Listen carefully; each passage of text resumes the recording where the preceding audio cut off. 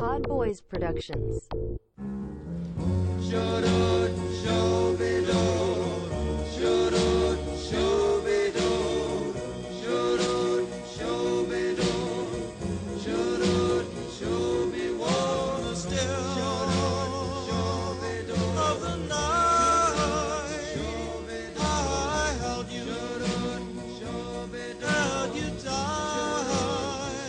Let's talk Irishman, and we won't go too... I think the one movie that's going to be my number one, maybe yours as well, is one we've already talked about, so we won't need to rehash that too much more. But just to say, this won't go super, super long, but it's still going to be pretty long, probably. So The Irishman, it's... Well, I'll let you start on this one. That was your number 3. Give your general jumping off for this. I love this movie and I cried 3 times, which is not a thing that I expected to say in a Martin Scorsese movie. Like he's like this the perception of a Martin Scorsese movie is that he's this machismo director, and it's just like it's always something different in his movies. I don't love Goodfellas like people love Goodfellas, and that's like a personal problem. Like I just didn't give it its due when I was young enough, when it was new enough and I was young enough and I hadn't seen all the things that it inspired. But I understand what it does, and I know when something's doing a Goodfellas impression, when we're doing we're getting the band together and it's got the voiceover. I know all that shit and I like that movie. It's good. But I don't have a special emotional place. As far back as I can remember, I always wanted... Right, those were the good times. I know when something's quoting it, but I don't have an emotional relationship with that movie. Even though I know it's great, and I know it's not endorsing the absurd lifestyles that those characters live. It's just come to represent the same way that The Godfather's come to represent, just oh yeah, you didn't... And Breaking Bad, we've often talked about on and offline. I was just yeah, you didn't understand this, so that's why you think this character's cool. This movie fucking rules. It's so upsetting and beautiful. I cried 3 different times. I want to stop us right here and say that I'm going full spoiler on this fucking movie. Yeah, we'll spoil this one. I will be interested to hear if you recall which points of the film they were. I know exactly which ones they were. Specifically the moment where Ray Liotta is telling him, this is happening. We're going to kill Jimmy Hoffa. You've got to be there, and there's nothing that you can do about it, and this has to happen. Force is more powerful than you have decided that it's going to happen, and I know he's your best friend, and that's sorry. It is what it is the line. And there's the thing that Robert De Niro, Now, sorry to cut you off again, but you just said Ray Liotta. Ray Liotta? Not Ray Liotta, Joe Pesci, sorry. Another Italian man. Joe Pesci, sorry. Who gives a great performance. Oh, yeah, I definitely want to talk a lot about him, but yeah, we'll sideline that for a second. But there's this thing that Robert De Niro does in that scene where he's being told that he has to kill Al Pacino's character, Jimmy Hoffa. He's not looking right at him, and he's not crying. He's just kind of nodding and starting to tear up, but refusing to tear up, which is just everything that this movie is trying to do, right? It's about it's about the families that you choose as opposed to the families that you just get, and how a certain kind of American in a certain part of the century just kind of let themselves fall into that kind of family. And even if it's just your work friends from the auto body shop or whatever, and just what you get out of those relationships and what they take away from you. Every bit of the theme of the movie was in his face at that moment. And it's one of the best things I've ever fucking seen, which is insane because Robert De Niro hasn't acted in a movie that he's been acting in for the last 8 years of his life. Yeah. I didn't know he still had it, and it fucking split me wide open. Yeah. And even with that too, it's with all the main characters in this, it's hard to tell what age they are a lot of the time. He has the thing over his face. I don't remember specifically if at the scene you're talking about it is just how De Niro looks now, or did he ever look how he looks now in any point in the movie? I think during that part of the movie he looks how he looks now. Pretty and he much has the prostheses to age him 10 years, 15 years, from that point forward. Right. Or from the scene where he murders him forward. Yeah, so bring up Goodfellas, though. I kind of felt this plays on a lot of similar themes. Obviously, another gangster story. But in a lot of senses, I felt The Irishman is kind of the inverse of Goodfellas, or the opposite in a way. Everywhere where Goodfellas is bombastic or really glorifying violence, The Irishman is kind of takes the different way and shows a different side of it, where it's the killing in this is very bang bang. There's not a ton of violent scenes overall in the whole movie. They're definitely there, but they're not like glorified at all. They're like very shot twice, like bang bang, like walk away. Well, I feel like that's all on purpose. Yeah, I'm not saying it's not. This movie was made by an old man, like, looking back on his life, about old men looking back on their lives. Like, of course it's going to be different from Goodfellas, the foundational text of his career, which maybe he feels, and I'm not going to put words in, like, one of the great American directors' mouths, maybe he feels like did glorify the lifestyle and the violence too much, or like, could be seen to have, and thus needs to be corrected. Well, I don't know if it needs to be corrected. I think a lot of it is, with Goodfellas, I think a lot of it is the trick where it makes you, like, start liking it, you know, it makes you understand why people get into this, because, like, it is, like, sexy in a way, or you could, you know what I mean? Which is the whole point of most of his movies, Wolf of Wall Street, etc. Yeah, a lot of them. And then where this one is, like, not, it's really not that. Even so, let's talk about Pesci, who's phenomenal, I thought. He's wonderful. What he's known for is his Goodfellas character, and also Casino, which is kind of like a spiritual sequel to Goodfellas. Yeah. As being like the crazy, over-the-top gangster, flies off the handle, psychopath, basically. And in The Irishman, he's still playing a gangster, obviously, like the head of a family, essentially. But it's like such the opposite type of character. It's crazy that, I know he's a professional actor, and he hasn't done a lot in the past decade other than this. But the role is just so completely... The performance is so completely different, and that's like... Yeah. I think he should be nominated just for that, or win just for that. I mean, not just for that, but what's his name? Russell Buffalino? They're definitely running all three of those actors. So he goes, like, against type in a way with this character. Pacino is very good, too, and he's the best thing he's done in a long time, too. Let's fucking talk about Al Pacino. He is doing his, like, what he likes to do, playing a big over-the-top character still, yelling, screaming, all that type of stuff. Playing Jimmy Hoffa is obviously... Well, it's Al Pacino at 70 whatever doing the best Al Pacino impression I've ever seen in my life. Yeah, and then De Niro is kind of... He's played characters like this before, but he's the center, obviously, of the film. It's very centered where, yeah, like you're saying, you only see it on his face sometimes what he's feeling emotionally, but like, the character itself, and probably the real person, isn't... There's not, like, a lot going on, right? It's just like, he's just like a tool, essentially, for these more powerful men. Yeah. On purpose. And then, yeah, so then he gets caught up in the dynamic of being part of both of these families, essentially. And that's kind of shown also through his daughter, who really likes Hoffa and is, like, scared of the Pesci character and scared of her own father, basically. Yeah. And basically isn't part of the movie as an adult because she's not a part of his life, because that's the whole point. Yeah, but they still got a big name actress to play her as an adult, which, I mean, fine, but they didn't really do much with her later on. And the movie's already long as fuck, so it's not like they... Yeah. That was maybe the one element that was dropped a little bit. The whole point is that you don't get to, like, have a relationship with your daughter after you definitely and obviously murdered her favorite, like, surrogate uncle. Yeah, and then, so, like, the scene at the end of the film where he's talking to the girl from Orange is the New Black, it was, like, the nurse or whatever. Yep. He's just, like, yeah, it is really sad, obviously. He's, like, it's about to be Christmas or whatever, and he's, like, has no one, basically. I'm not going anywhere. No one even remembers. The Orange is the New Black girl doesn't... I guess this is supposed to be right around... I mean, this might be like 2012, like when Uncut Gems takes place, or maybe 2009. It's not that long ago, it's supposed to be. I think this guy only died 10 years ago or something. I think so. And she doesn't know who Jimmy Hoffa is. No one remembers. I didn't know who Jimmy Hoffa was. I heard the name. I vaguely knew who it was, but obviously they explained it a lot in this movie, which is another interesting angle, the whole historical aspect with Kennedy and everything like that.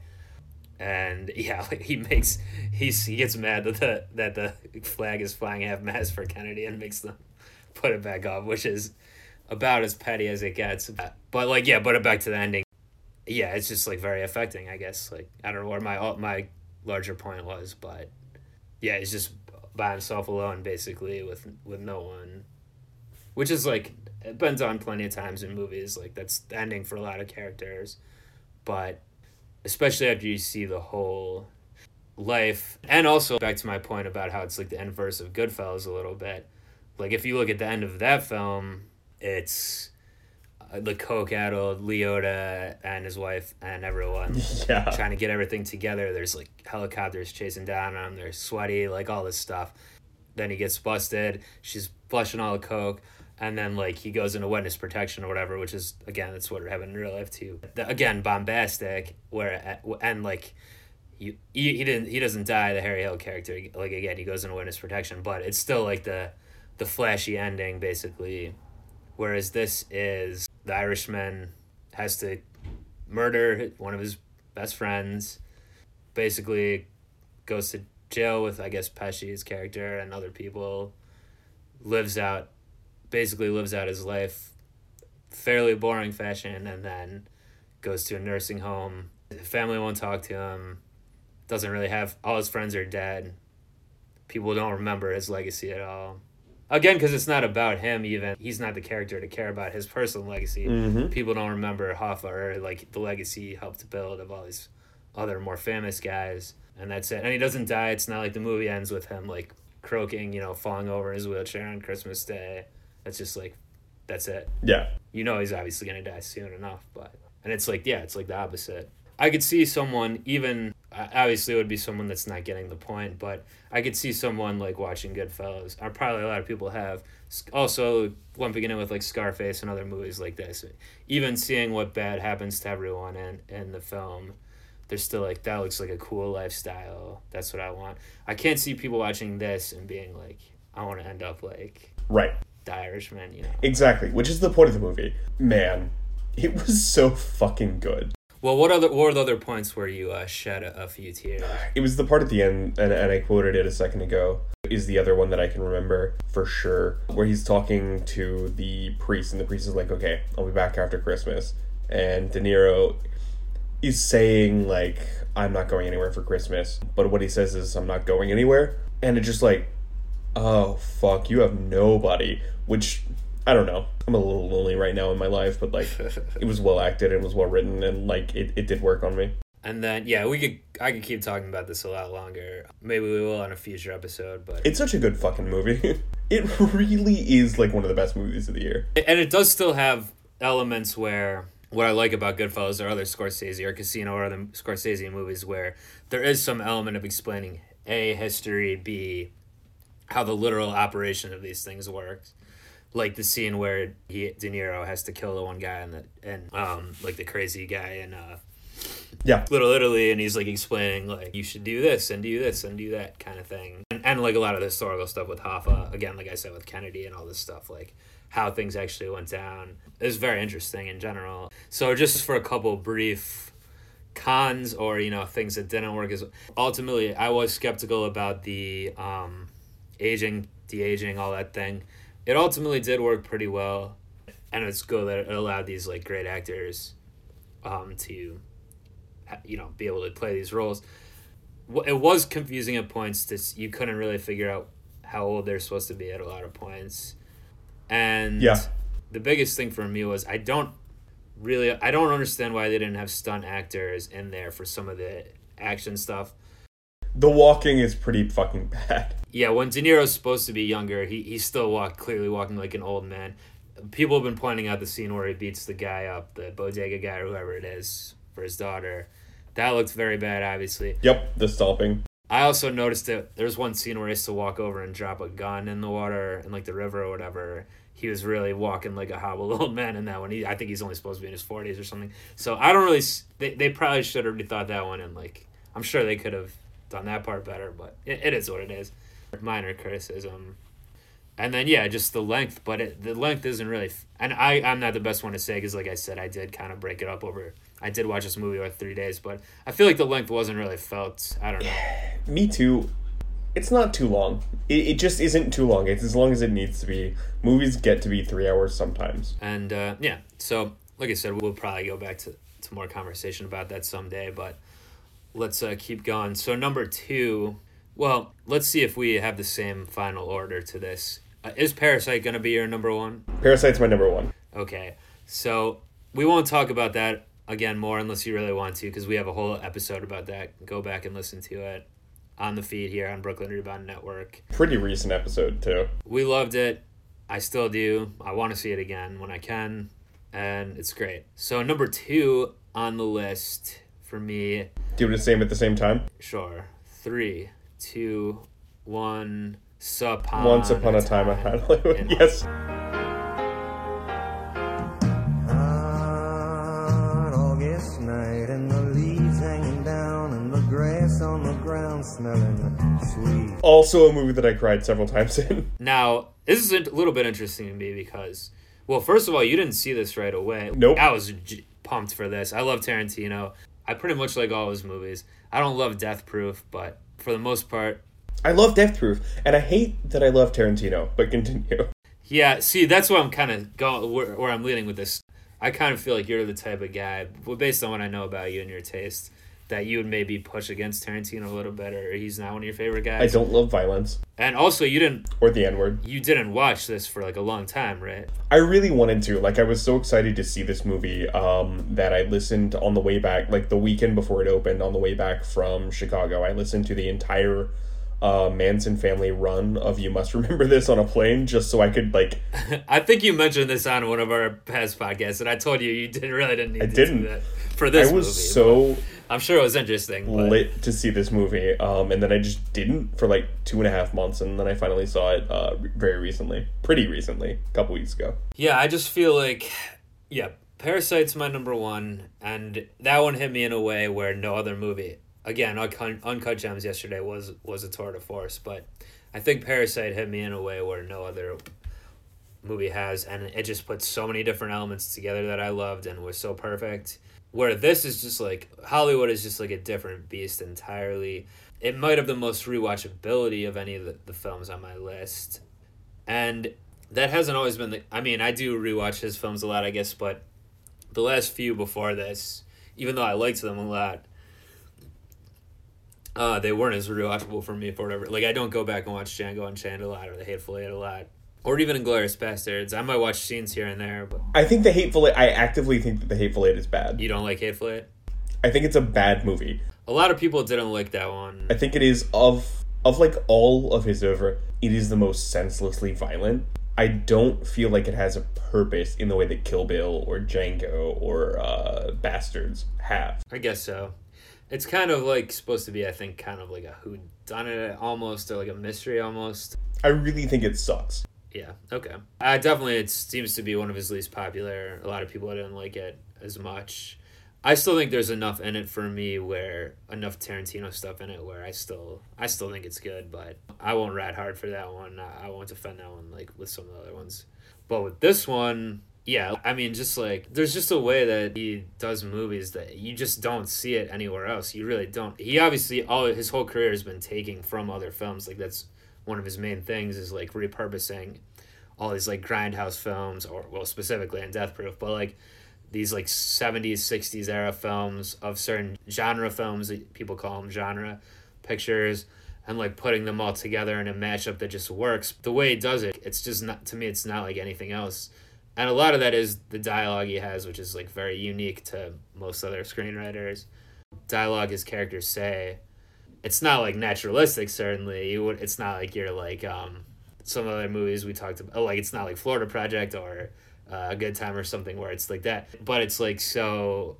Mm-hmm. You could see other screenwriters and other people trying to write stuff like this and just failing so miserably, you know, where the way he does it, and a lot of them are aping him anyway, but, like, Pulp Fiction or whatever, but the way he does it is just, like, works so well. I don't even exactly know how. Like, he's almost like a... idiot savant or something, you know, for dialogue. Sure. But, I mean, one of my favorite things about Tarantino films is, like, the suspense as well. I mean, I'm a big suspense guy. That's one of my favorite genres. And that's paramount in a lot of his films. And the surprising thing about Once Upon a Time in Hollywood is that that's not really the case in this one.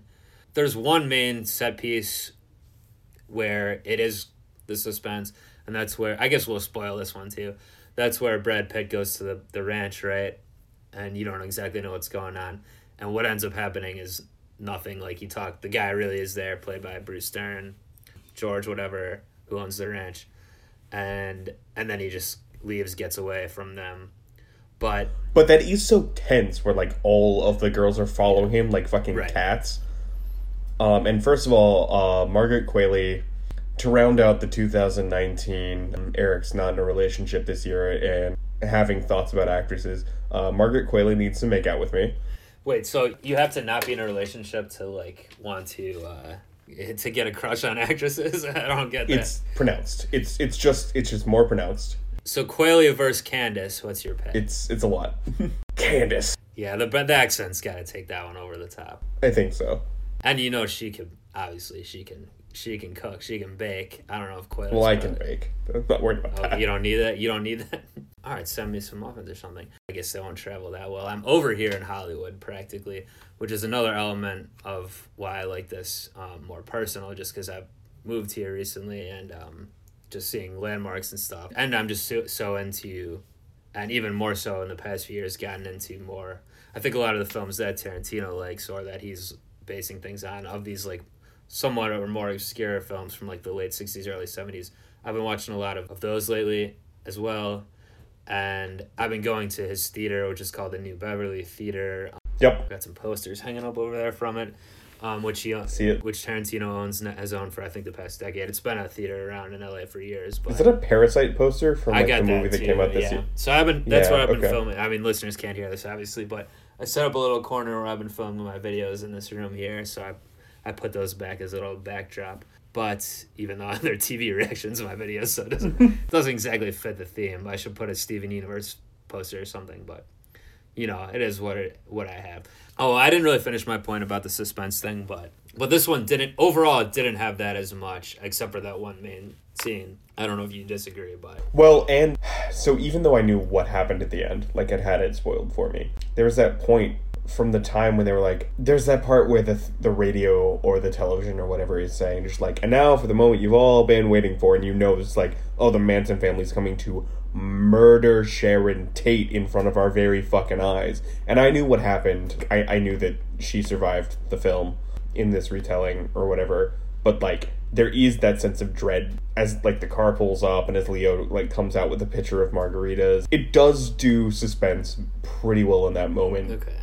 Even if, I would say, you know what's going to happen. So I wasn't spoiled on it. I didn't know that it was going to be an Inglourious Basterds style twist of changing of history. I had a feeling it might do something like that, but I didn't know for sure. I wasn't spoiled. And I think I saw it on opening day anyway. But I still didn't feel this as much as suspense there. Not like other of his films, at least. Not the same way. I don't know. Fair. And it does really develop. And this movie is very funny, too. Like, I mean, there's a lot of similar themes for some of the movies on our list here, I think, where they're not comedies, but a big part of it is the humor. Yeah. Which is certainly true in this.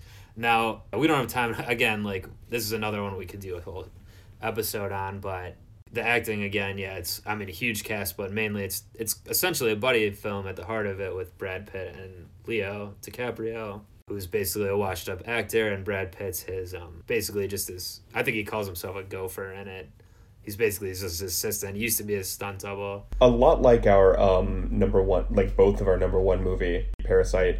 I mean, he is living his entire life in the impoverished shadow of this, like, washed-up actor who, like, has his own problems, but I will say it's a lot different in the fact that in Parasite, clearly they want to eat the kid. I'll just say, not the whole family, I'll just specifically say that the son, he wants to be like the rich family. He wants to be part of that world. Yeah. He even, toward the end of the movie, asked the girl, like, do I look like I belong here, you know? Mm-hmm, mm-hmm. And clearly that's what he wants. Whereas the Brad Pitt character doesn't want to be famous. He doesn't want any of this stuff. He doesn't mind being Leo's, like, assistant. Do you know what I'm saying? Yeah, there's that moment on the rooftop where he's, like, climbed up to fix Leo's that roof. Was dope too. And he's having the flashback to I know. He's having the flashback to where he did or did not, if you believe that he's like an unreliable narrator or whatever, but did or did not beat Bruce Lee up and like ruin that car or whatever. Which is a hilarious scene as well. Where he's just like he pulls out of it and was like, fair enough. Yeah. Like, I deserve to be where I am in life.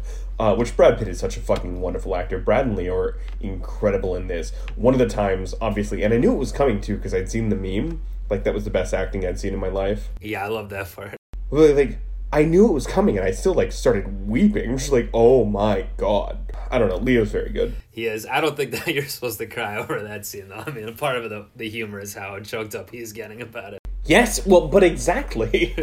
Like, he knows that he's a joke, and he can't stop being a joke. I don't know, man. It's perfect. It's a great fucking movie. And I liked how they showed that he was, like, he actually is a pretty good actor. He's not, like, just, like, Yeah. Like, he gave a good performance there. That was possibly a lot better than the material deserved of this show or whatever.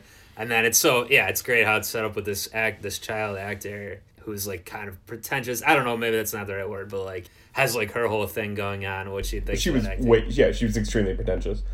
Yeah. She is, like, doesn't have a lot of respect for him, clearly, how he's acting and everything. Not acting, but, like, just how he's being as a person.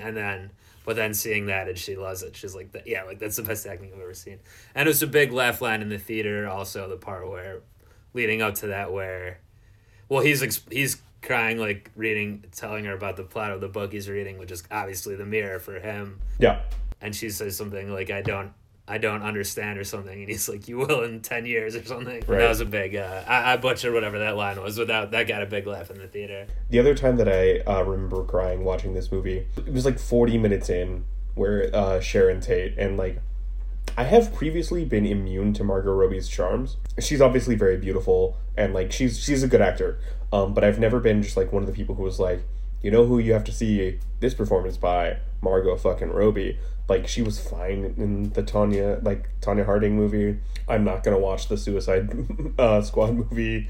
I don't know. Like, she seems okay. Yeah, when she was playing Sharon Tate, watching herself play in that movie, and just like, she puts her glasses on, she's very like proper about it, and then she's just like staring at herself and grinning and laughing the whole time. Yeah. And totally enthralled by her own performance. She's like, hey, that's fucking me up there. Movie magic. And she's like, she hears the people laughing, and you see the look on her face, like how happy she is of like. I think she might be an incredible actor. It's like not even a good role, really. It's like it's like a pratfall, like slapstick thing. But yeah, I might have totally turned around on her because of this one movie, and she's good. She's really good in Z for Zachariah too, which is not a great movie. I mean, like Wolf of Wall Street was her breakout, and she's very good in that. I think it's a hit or miss movie, but. Obviously another Leo one. Yeah, they're like, we're gonna get divorced scene in that movie is pretty good. But yeah, and Margot Robbie is one of these people where I think I've even seen her commenting on this on like a talk show. Like, people think she's older than she looks old. She's only like 20, maybe she's like 28 now. She's younger than me by a couple of years. I guess she's about your age, or even maybe a little. How old are you? 29? I'm 29. Yeah, I think she's like 28 or 29. But like, she looks older than she is, I think. But not in a bad. Normally, when you say women or people in general like older, but like insulted, like to say they look older than they are. But not in this case. Like, she looks good, obviously very good still, but she just has like an older look to me, and it's like the opposite of Jennifer Lawrence to me, where there's so many movies where they're mostly the David O. Russell movies, especially, but like she looks out of place because she's playing like an older person. It just doesn't work for me because like I see she looks 28 or whatever. Not 38. I'm just not a fan of Jennifer Lawrence. But like Robbie is like the opposite of that. Yeah. I don't know. I think I did see her in a talk show saying like, yeah, people think I'm older than I am or whatever. But yeah, there's like so many different directions. I maybe do want to do a follow-up episode in the future about just this one specifically. Maybe we'll do Tarantino as a whole. Yo, it's so good. But yeah, there's so much more to go through, and we just don't have the time. I don't want this to go too much longer, but. Yeah, so that movie's great. Yeah, the music is great. That's always good in most Tarantino movies. The soundtrack he puts together is always great. But, like, just the period music. Not all the songs are, like, so stereotypical. You expect the late 60s or whatever. Well, he drops that Rolling Stones deep cut. Yeah, deep cut Stones. They're 3/4 of the way through. You don't know what's going on. You've been away for much too long. You can't come back.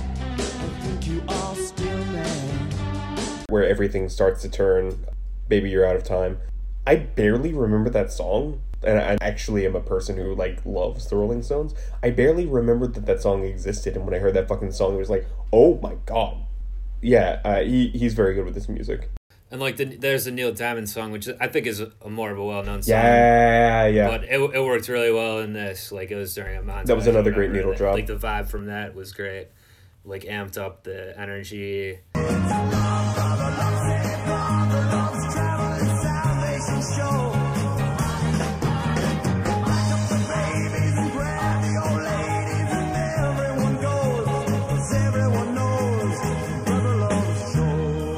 Yeah, there's just too much to any direction to lead us down. I mean, the one thing, I guess some people didn't like the changing of history where they're saying that, I guess some people thought maybe it was disrespectful to change history like that.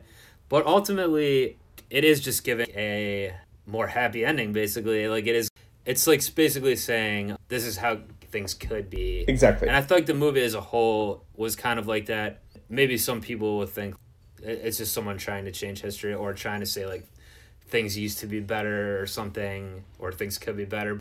Because also, I think a lot of it is like how Tarantino is saying, film is not like this anymore. Well, it's very obviously him mourning like a Hollywood that could have been a Hollywood that was being born and then died in 1968, 1969. It's great that he didn't put any shots of Haight-Ashbury. And well, that's San Francisco. Yeah, exactly. It's great that he didn't mention Altamont at all. If you're gonna put Manson, if you're gonna put the other thing that ended the 60s in there, I think that happened after. I believe that happened after the Sharon Tate. Well, Altamont's 1968, I think. Because I read something that was like saying like how things went downhill at the end of 1960. I'm probably wrong. And because there was Woodstock, like whatever the thing I was reading kind of framed it around, like Woodstock was like the pinnacle, and that was like in the summer. And then after that, everything started really going bad.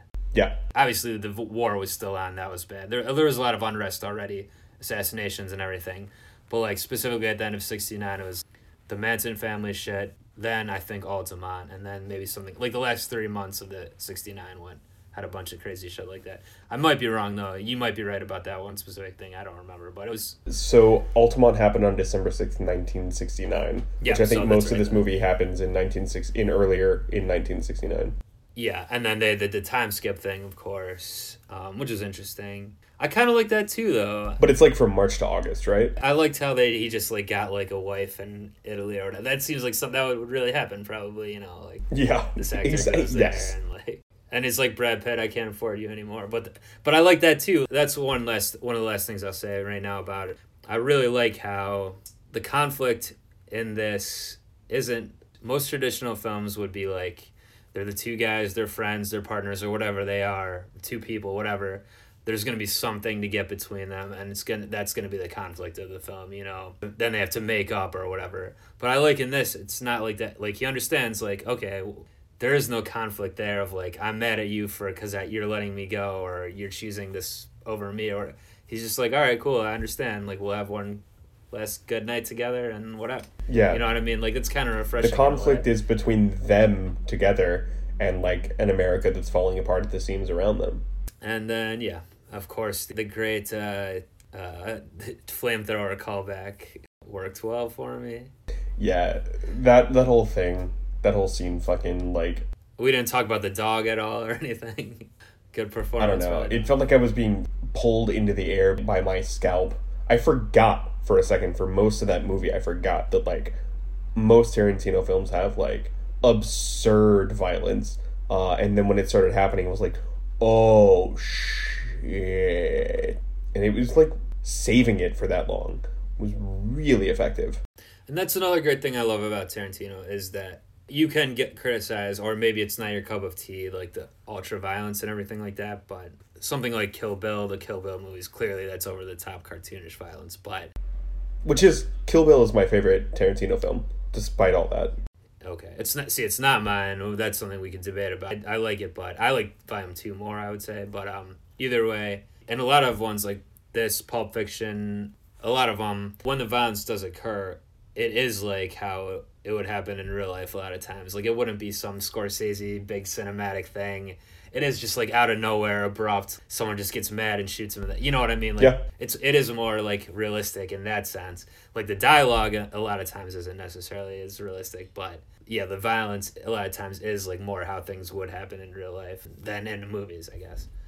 I don't know. I could talk about it for 5 hours, but no one wants to hear that. It could be arguable if people are still listening now. Yeah, man. But I'm having fun, but I will show some restraint here. We won't make this an Irishman style 3.5 hours. We're about at 1.5 right now, maybe with some trimming. So that's our tentative top 5. Again, ending with Parasite. That wasn't unseated for me. I don't think it will be. Real quick before we wrap, What else are you looking forward to that's going to get released this year? I guess other than the ones we had talked about that you haven't seen yet. I really want to see Uncut Gems and Little Women. Those might be the last two that could affect my rankings. Yeah, so something like Little Women, it's not like I typically wouldn't necessarily be too interested in that, but given that's next Gerwig film, I know like Saoirse Ronan a lot, and Chalamet's in that one too, right? They're getting that band back together, so... And Florence Pugh. Oh, she's in that too?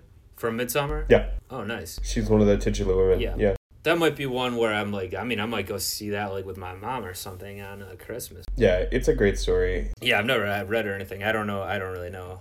I think I've seen like half of the Winona Ryder one. I'm also interested to see what's it called? Something of Ladies on Fire. Portrait of a Lady on Fire. That's the one. This year's like lesbian novel. And it's based on a novel? No, I'm sorry. It's this year's like lesbian film. Blue's the Warmest Color. Colette last year, which didn't get that much attention, and then this year we've got Portrait of a Lady on Fire. It looks like it might be really fucking good. Yeah, I think I saw a preview for that for, I don't know, something I saw. It wasn't Uncut Gems yesterday, but, whatever it was. I want to see that. I think the World War I movie coming out looks pretty interesting. I think it's called 1916, 17. Yeah, it's 17. I'm not that excited about that, but I'm never that excited about a war movie, and then like sometimes I see a movie like Dunkirk and I was like, oh, this did work on me. Yeah, it seems kind of similar to Dunkirk, to be honest, but similar in style. Yeah, so yeah, a couple ones left to watch for sure, but overall, yeah, I think 2019 was a pretty good year. Better than last year, I think, for sure. And there's a lot of good stuff out there if you find it. So I'm excited to see more. That's probably going to about do it for Movies Are Relevant 2019. But we should be back in January with another fresh episode. I want to try to be consistent in 2020. And have a couple of ideas for future Movies Are Relevant episodes that I think will be good. So if you like hearing about the cinema, tune back into Brooklyn Rebound Network here. Do you got anything, E-Nam? No, that's basically it. Those are my 5 favorite movies. We didn't really have time to talk about some movies that like weren't top 5, top 10 material that I loved, like High Flying Bird or Ad Astra, for like mostly thematic reasons and because Andre Holland and Brad Pitt are great actors. Oh, I finally saw Moonlight. You hadn't seen that? No, I made that joke this time last year. Oh man, that does sound familiar. Like, yeah, you hadn't seen it at the time when we talked about it a long time ago, 2 years ago or whatever. Yeah. Yeah, it's good. No, it's pretty. It's pretty fucking good. Yeah, it's pretty fucking good. Good lukewarm take. End of 2019 coming in with Moonlight. All right, so stay subscribed to Brooklyn Rebound Network. Check out my YouTube channel, Drew's Views, for TV reactions. And until next time, we're up out of here. Peace. Peace. Happy New Year.